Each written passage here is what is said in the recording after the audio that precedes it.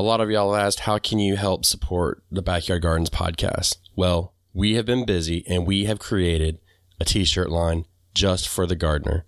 To visit our shop, go to the link in the show notes and check out the t-shirts and other goodies we have. Now, these are super special t-shirts designed just for the gardener, so enjoy. Thank you for supporting the Backyard Gardens podcast, and we'll see you guys after the harvest. If there was one thing that I could say makes my garden more successful and productive, it would be interplanting. Right here on the Backyard Gardens podcast, minisode. To have a good harvest, one must plant good seeds and must also use the right kind of fertilizer. The carrots have grown large and firm. How good they will taste.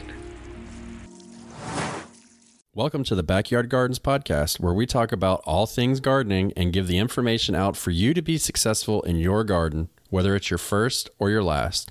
We are your hosts, Ben, the Backyard Gardener, and Batavia, the Front Yard Gardener. one in the country, One in the city. Now get ready as we dig deep into this wonderful world of gardening, as we learn to grow and grow for change. All right, it's time for the Backyard Gardens podcast Fall Seed Giveaway. To enter, go to backyardgardenstv.com, enter your email address, and be sure to do that before August the 1st, 2021, when the giveaway closes. Good luck. That was a safe intro, I think, Batavia. Yeah, we definitely played it safe there. Because there are a lot of adjectives we could have folded in there. Yes, there are. to Yes, describe there are. that feeling. Yeah. So, interplanting. Do you think this is complicated? More complicated than I really want my garden to be, but I am doing it. So, okay, let me unpack that statement. It's more complicated than you want it to be, so you're doing it. So you're complicating your garden for fun? I'm complicating my garden because it's the right thing to do. Okay. No. A better way of saying that, I'm interplanting because it's the right thing to do, and I'm trying to convince myself that it's not as complicated, but it Okay. definitely is. Solid. So, what are you interplanting? Well, hold on. Wait. Let's say what is interplanting. interplanting? Let's just skip the definition of it. Oh. So basically, interplanting is, I don't have the actual definition in front of me, but it's like in this time of year, what it is you have a spring crop growing, and then you would come back behind and you would seed maybe a summer crop in between. So when the spring crop is done, the summer crop can shoot up and take its place. Mm-hmm. You know? So practice of planting a fast growing crop between a slower growing one to make the most of your garden space. That's someone's definition on the interweb. I overcomplicated that shit, but that's okay. No, but I mean, they both mean the same thing. Yeah. So you used a practical example. Absolutely. Yeah, so I, for instance, I'm going to go ahead and just take the first one if you don't mind. Mm-hmm. My sweet potato bed, I went through and I planted radishes all through my sweet potato bed because that is a known fast-growing crop. Now, is it seed to harvest in 21 days as advertised? Hell no, it is not. Can I get a hell no from the crowd? So... But it is a fast harvesting crop, generally speaking. Mm-hmm. Yeah. So I did kind of a mock version or a hack version of it. I planted my lettuce in a space in front of the space I was going to use to plant my tomatoes, right? These are definitely two different season crops. And while lettuce isn't generally fast, I know that the lettuce will finish before my tomatoes get of notable height. Yes, and the other thing too with that is even though the lettuce isn't fast, it doesn't fruit. Mm-hmm. So you're only harvesting leaves. So if you do have to say, you know what, screw it and cut it, you can harvest everything that you cut. Absolutely. So that's another way of looking at it. Because we're on the radish train, I'm going to add, it hasn't germinated yet, but I did sow radish seeds in my brand new sunflower bed. Oh, shit. That's nice. It's sexy, isn't it? That I also is. sowed some dill seeds there too. And I say that because, again, we'll see what germinates. Right. So and you can also use this to your advantage. So some things will shade others in the heat. So for instance, in my tomato bed right now, I have kohlrabi planted underneath the canopy. And I will admit that it is starting to get a little overcrowded, but if I lose 6 kohlrabi so I can get 50 pounds of tomatoes, I'm good. You know what I mean? Yeah, I'm not going to fret, but it's there. I have gotten a couple kohlrabis out of there. I'm waiting on the rest to happen. You just have to be very careful. So, for instance, well, hold on. So the tomatoes will shade the kohlrabi because the kohlrabi likes it cool. So it'll keep it cooler. Now, it won't keep it cool, but cooler than outside, like in the sun. But it's causing a problem. So the complicated piece of it is the growth rate. For me, in my mind, the growth rate of that tomato plant and compared to that kohlrabi. So if the goal is for it to shade, is that kohlrabi going to run its course before those tomatoes get height? You know, or the reverse of it is, will those tomatoes get big and bushy and tall and completely shade out the kohlrabi? So in my instance, my tomatoes are now 7 feet tall. Get out. Yeah. Wow. I'm about to top them. I'm like, any day now I'm going to go top them. But the kohlrabi underneath is completely shaded and it's finishing up at this point as what I'm going to consider finishing up. But what it's doing is it's creating congestion underneath, so it's not getting that appropriate airflow. And that is an issue. That is a really bad issue, because then what you have is you have something that you've interplanted to get more out of your garden, and then you put the rest of it at risk. So you need to be prepared to be like, cut it out. I'm getting it out of here. You know what I mean? This kohlrabi is done. This interplanting in this area is a failure, and I'm moving on. So that's something that we need to be prepared to do.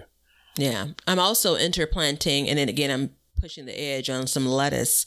I put some lettuce in a couple of spots where I have cabbage that's just starting to form a head.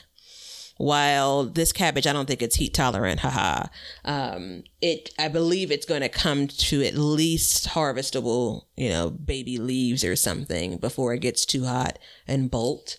Be sure to check out that last episode, mini-so we did on bolting. But I'm plugging it in. I'm also tucking in some smaller brassicas in the space. Again, not technically fast growing, but I'm going to swap those in because I know I'm going to be pulling the larger plants out pretty soon. So, yeah. And, I'm going to dovetail right from the last episode as well. In my sweet potato bed where my radishes are, I also have my Butter King heat not tolerant lettuce, even though it's advertised as heat tolerant. It's in there, and I'm letting it go to seed in the bed with the sweet potatoes, because the sweet potatoes take time for the vines to come up, and while it's there, it's just bare ground.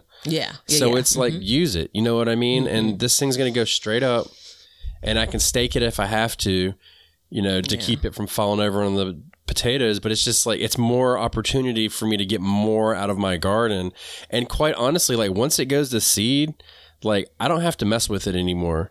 So that's even better. So that's technically interplanting as well. Not to be confused with succession sowing. So correct. Which, there's a part of that you can do both at the same time.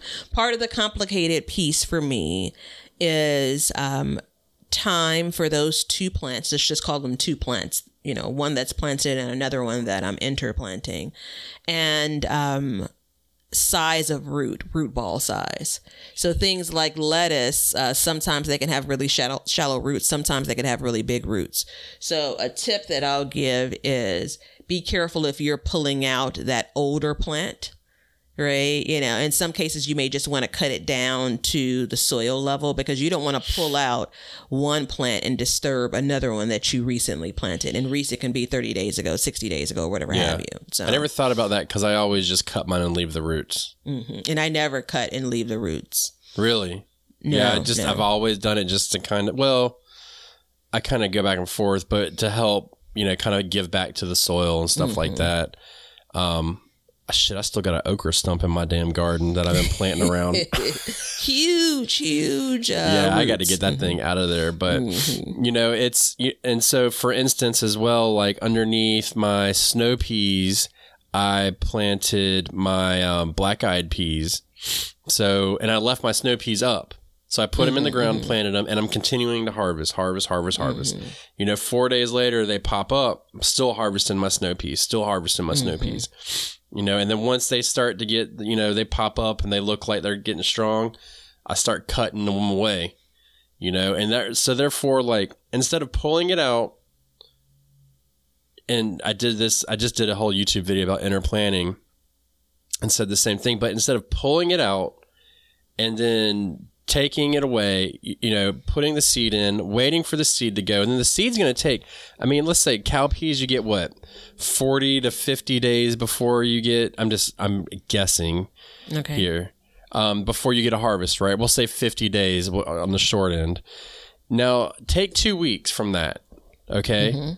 So at the end of the season, in 2 weeks, how much are you going to get off of something like green beans or something like that in this case? You get a lot in 2 weeks. So that's allowing me to get more out of my garden. And I think, we looked at it last year, and I think I got in 2 weeks 4 quarts of green beans out because at the end of the season. That's a real good definition of a fast growing crop too. Yeah. Green beans. It's a fast growing, but it ain't a fast producing at first. Now, once it produces, it's fast, but yeah. It's just kind of one of those things where you're just giving it more time. Because our growing season is precious, so we got to make the best out of our time. Yeah, I'm doing the same thing with my peas, and I'm interplanting some cucumbers because of the timing. The peas have been slower. Yeah. Hold on. Yeah. The peas have been slower. I know the cucumbers are going to be pretty fast now that it's gotten warm. And I know that the days are numbered for the peas as well. So, I actually, for me, I'm not doing it in every bed. So what is it? 928 garden beds. I'm not doing the interplanting in all of them, but I am very intentional about interplanting this year in a couple. So I'm minimizing the complexity. I'm interplanting in every single one of my beds. Oh, good on you. Yeah. Well, no. Yes, I am. Okay, yes, I am. I was like, damn, I think I missed a spot. I need to get out there and get to it. But yeah, so it's, it's something that I practice, and it is a gamble, and it is hard to, it can be hard to time out, but you're not going to know how to do it unless you try it. Absolutely. So that's the key. Now, before we close out, Batavia, give me 2 that you would interplant, 2 crops that you would interplant. I interplanted broccoli and rutabagas. Okay. And what else? Give me another one. Oh, 2. Okay. So 2 more. 2 sets. Oh, cabbage and parsnips. Nice. So mine is cabbage and squash. So as my cabbage finished up, my squash is coming up behind it. And hell, we've given you a bunch already, but I would say, I used all mine. Brussels sprouts and carrots. Ah, okay. Nicely done. Yeah, Brussels sprouts and carrots. So that's it, everybody. You know about interplanting now. You have no excuse to get more out of your garden this year. It is summer. It is time. So get out there and interplant something, please. And until next time. Do it now. Until next time. See ya. Thanks for hanging out with us today. If you want to see what we're up to, or just stay up to date on all the announcements regarding the show or anything gardening, then you can follow us on Instagram at Backyard Gardens TV. We love seeing what you guys are doing, so use hashtag BYG Podcast in your posts, and we'll be sharing your gardens with the Backyard Gardens community. And check us out on YouTube at Backyard Gardens, where we will post this show, all of our other shows, clips, and then also some gardening tips and just gardening entertainment. And you can see us at our website at backyardgardenstv.com. But that's it for today's show. So help us as we learn to grow and grow for change. And until next time, we'll catch you guys later. We'll call this one a wrap. Now you know why people feel like celebrating at harvest time. All over the world, people have feasting and good times when the crops have been gathered in.